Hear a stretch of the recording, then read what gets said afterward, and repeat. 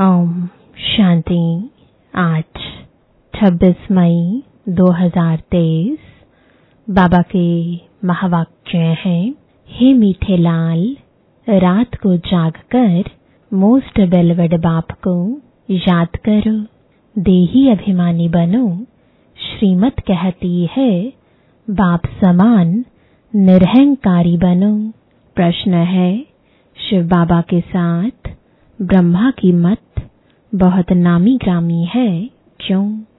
उत्तर है, क्योंकि ब्रह्मा बाबा शिव बाबा का एक ही मुरब्बी बच्चा है। इसे अपनी मत का अहंकार नहीं है। सदैव कहते हैं तुम हमेशा बाप की ही श्रीमत समझो, इसमें ही तुम्हारा कल्याण है। बाबा देखो कितना निरहंकारी है। माताओं को कहते हैं वंदे मातरम। माताएं ज्ञान गंगा है, शक्ति सेना है। इन्हें आगे रखना है, रिगार्ड देना है। इसमें देह अभिमान नहीं आना चाहिए। गीत है,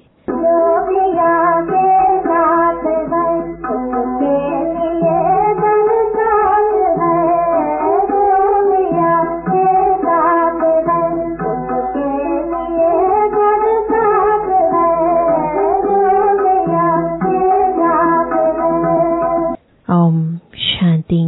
गीत की पहली लाइन बच्चों ने सुनी।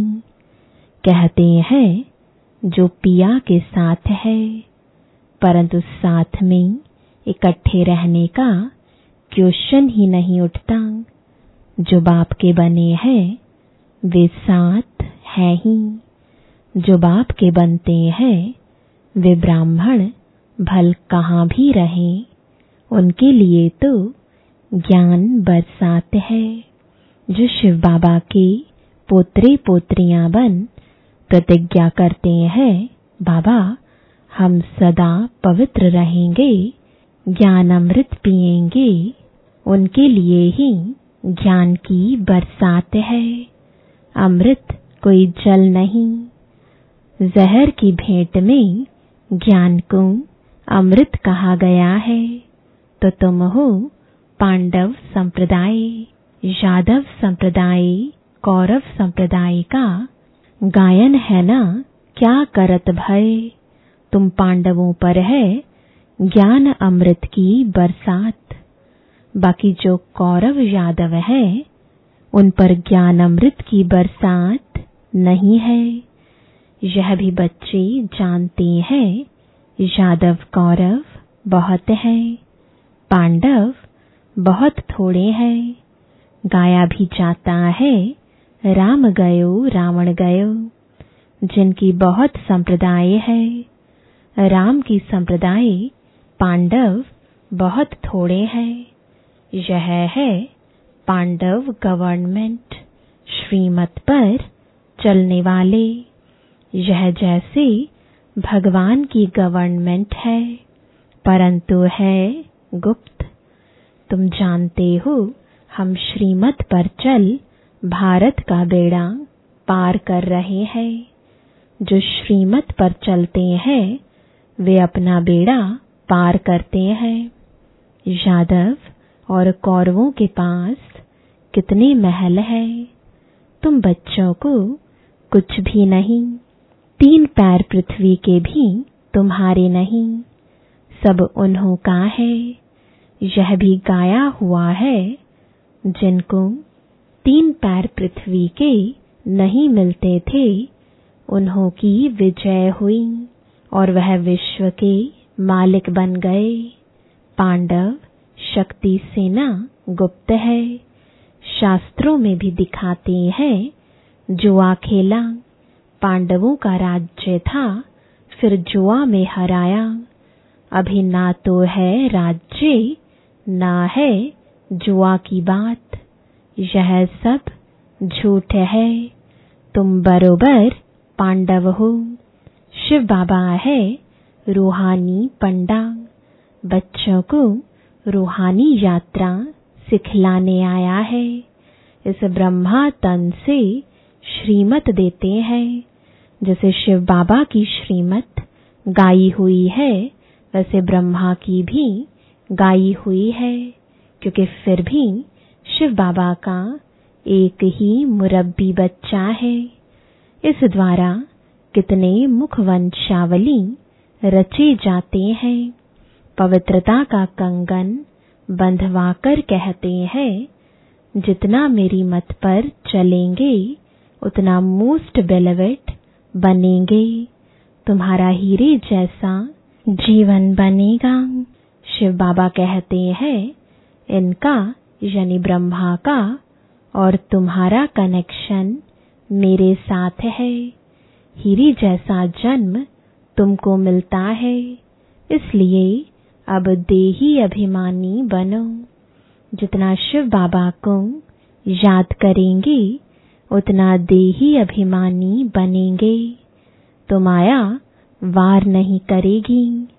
बाप दादा की हमेशा बच्चों पर नजर रहती है। अगर बच्चे कुछ भी बेकायदे चलते हैं तो बाप दादा का नाम बदनाम करते हैं, तो शिक्षा देनी पड़ती है, ऐसे काम नहीं करना। नाम बदनाम करने वाले के लिए कहा जाता है, सतगुरु का निंदक ठोर ना पाए। ऐसा कोई उल्टा कर्तव्य नहीं करना है। तुम बच्चे जानते हो, जितना बाबा को याद करेंगे उतना विकर्म विनाश होंगे। याद में रहने वाले को ही देही अभिमानी कहा जाता है। देह अभिमान होने से माया का वार जोर से होगा। बड़ी मंजिल है, स्कॉलरशिप लेते हैं। कितने ब्राह्मण बनने वाले हैं। गाया जाता है 33 करोड़ देवी देवताएं। विजयमाला में वह आते हैं जो देही अभिमानी बनते हैं। देह अभिमानी बनना माना माया का वार होना। देही अभिमानी बनना माना बाप का बनना। यह बात बड़ी सूक्ष्म है। पुरुषार्थ कर बाप को याद करना है। वह बाप भी है, साजन भी है, अपार सुख देने वाला है। कहते हैं, तुम बच्चों के लिए हथेली पर बहिश्त ले आया हूँ। सिर्फ तुम श्रीमत पर चलो। श्रीमत कहती है, देही अभिमानी भव। देह अभिमान ने तुम्हारा बेड़ा गर्क किया है। माया तुमको देह अभिमानी बनाती है। रूहानी बाप को सब भूले हुए हैं। अभी बाप ने आकर परिचय दिया है। तुम अपने को अशरीरी आत्मा समझो। मेरा तो शिव बाबा और वर्षा यानी स्वर्ग की राजाई बस। देह अभिमान में आकर मेरा कहा तो स्वर्ग का राज्य ले नहीं सकेंगे। हम आत्मा है, यह पक्का निश्चय करो। यह जो आत्मा सो परमात्मा का भूसा बुद्धि में भरा हुआ है, वह निकाल दो। अभी देही अभिमानी बनो। बाप को याद करो तो तुम्हारा बेड़ा पार होगा। श्रीमत पर चलो। देही अभिमानी नहीं बनेंगे तो माया बेड़ा गर्क कर देगी। ऐसे बहुतों का बेड़ा माया ने गर्क किया है, क्योंकि श्रीमत पर नहीं चलते हैं।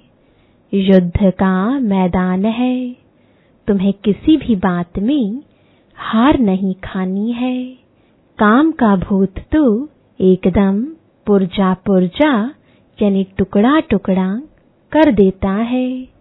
सेकंड नंबर है क्रोध का भूत। क्रोध से एक दो को मारकर खलास करते हैं। यादवों का क्रोध बढ़ेगा।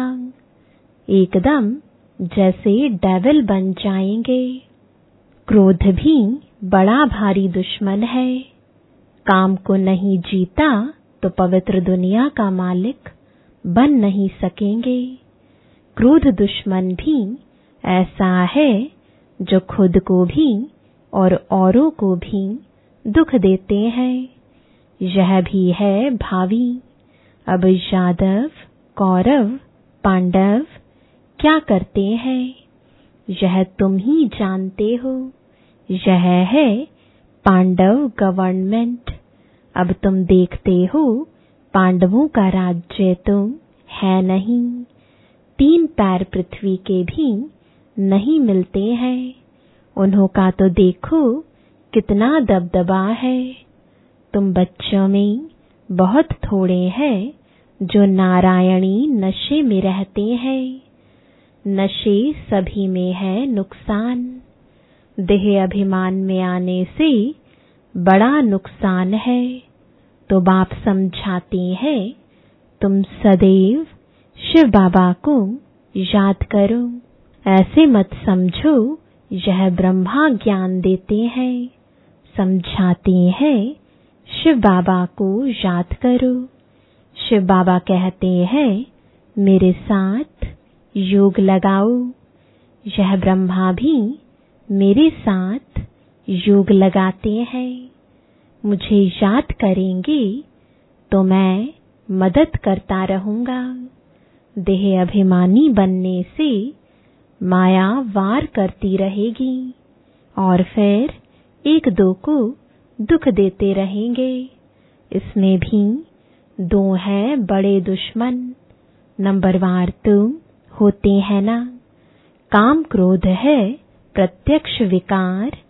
मोह लोभ आदि तो गुप्त है।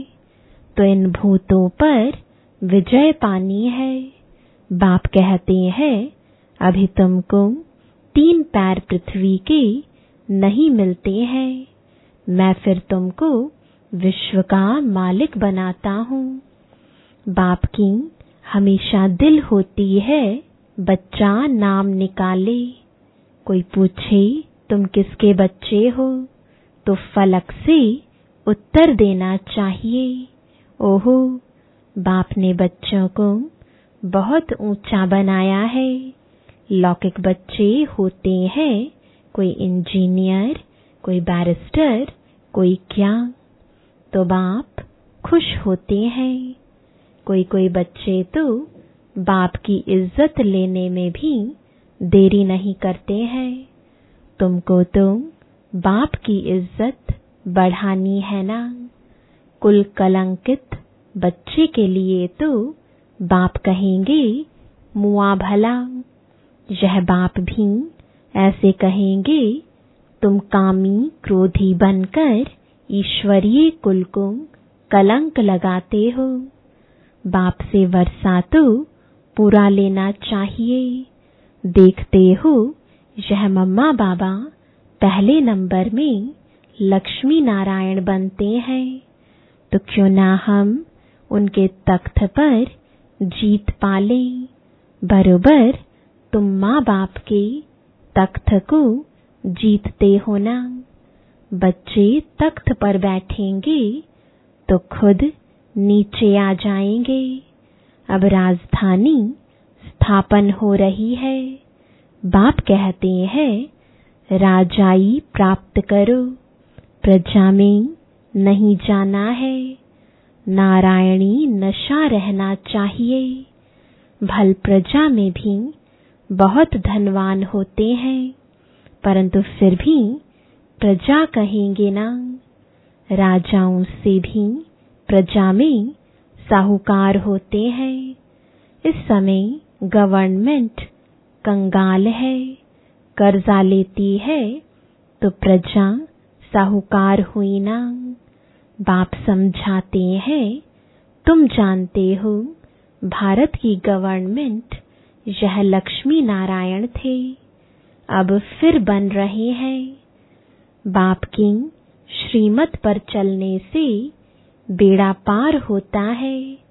श्रेष्ठ बनेंगे, नहीं तो माया खा जाएगी, बहुतों को खा गई है। भल यहाँ से निकले हैं, बड़े लखपति बन गए हैं। भाजी यानी सब्जी बेचने वाले आज करोड़पति हो गए हैं। बाबा के पास आते हैं, कहते हैं बाबा अभी तो पैसा बहुत हो गया है। बाबा कहते हैं तुम्हारे ऊपर बोझा बहुत है। शिव बाबा से तुमने पालना बहुत ली है, कर्जा हुआ ना, इसलिए खबरदार रहना। तो वे भी समझते हैं बोझा उतार लेवें। ऐसे बहुत मिलते हैं। कराची में तुम बच्चियां भागी थीं, कुछ ले आई थी क्या? कुछ भी नहीं। शिव बाबा के खजाने से तुम्हारी परवरिश हुई। जो कोई कोई शिव बाबा के पिछाड़ी सरेंडर हुए, उनसे तुम बच्चों की पालना हुई। इस बाबा को थोड़े ही पता था कि यह आपस में मिलकर ऐसे आ जाएंगे। शिव बाबा ने उनकी बुद्धि में डाला और भट्ठी बननी थी, तो सब भागकर आ गए। तो परवरिश के लिए भी कोई बलि चढ़े।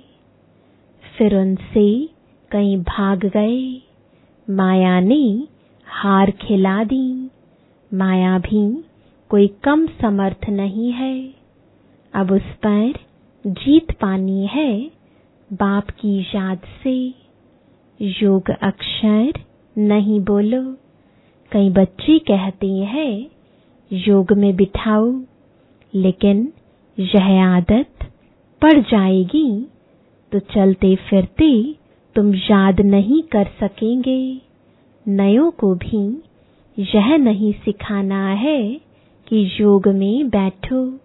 नए को तुम अपने सामने बिठाते हो तो वह नाम रूप में फंस पड़ता है। अनुभव ऐसा कहता है, इसलिए मना की जाती है। माँ बाप को एक जगह याद करना होता है क्या? तुम उठते बैठते सर्विस करते बाबा को याद करो। बाबा के जो लाल होंगे वे रात को जाग कर भी याद करते रहेंगे। ऐसा मोस्ट बिलीव्ड बाबा जिससे विश्व का मालिक बनते हैं, तो क्यों ना उनको याद करेंगे। पारलौकिक बाप से अथाह सुख का वर्षा मिलता है। तुम अभी से पुरुषार्थ करते हो, मेहनत करते हो, जो फिर जन्म जन्मांतर ईश्वरीय प्रारब्ध तुम भोगते हो। ऐसे नहीं वहां सतयुग में तुम ऐसे कर्म करते हो तब राजाई मिलती है। नहीं, यहाँ के ही पुरुषार्थ से प्रारब्ध पाते हो। बड़ा भारी पद है। ऐसे बहुत आए, फिर आश्चर्यवत सुनंती कथंती, फिर भागंती हो गए। बहुत सेंटर्स भी स्थापन करंती, फिर भागंती गिरंती हो गए। कोई सेंटर स्थापन करके भी आहिस्ते आहिस्ते गिर पड़ते हैं। वंडरफुल माया है ना। माया झट नाक से पकड़ लेती है। इसलिए बाप कहते हैं निरंतर याद करो। समझो शिव बाबा समझाते हैं, इनसे मम्मा तीखी है। बाबा निराकार निरहंकारी है। तुम बच्चों को भी समझना है हम निराकारी आत्मा है। निरहंकारी बनना है, तब ही वर्षा पाएंगे। देह अभिमान नहीं आना चाहिए। बहुत मीठा बनना है, वहाँ माया होती नहीं। तो क्यों ना बाप से वर्षा ले लेवे। बाबा का राइट हैंड बन जाए, वह कौन बनते हैं जो सेंटर स्थापन करते हैं, कमाल करते हैं, कितनों का कल्याण करते हैं। कोई सेंटर स्थापन कर फिर चले जाते हैं, उनका भी फल मिल जाता है। एक तरफ जमा दूसरे तरफ ना हो जाती है। यह तुम बाप जानते हैं, ब्रह्मा भी जान सकते हैं। एक ही यह मुरब्बी बच्चा है। तुम सब हो पोत्रे पोत्रियां।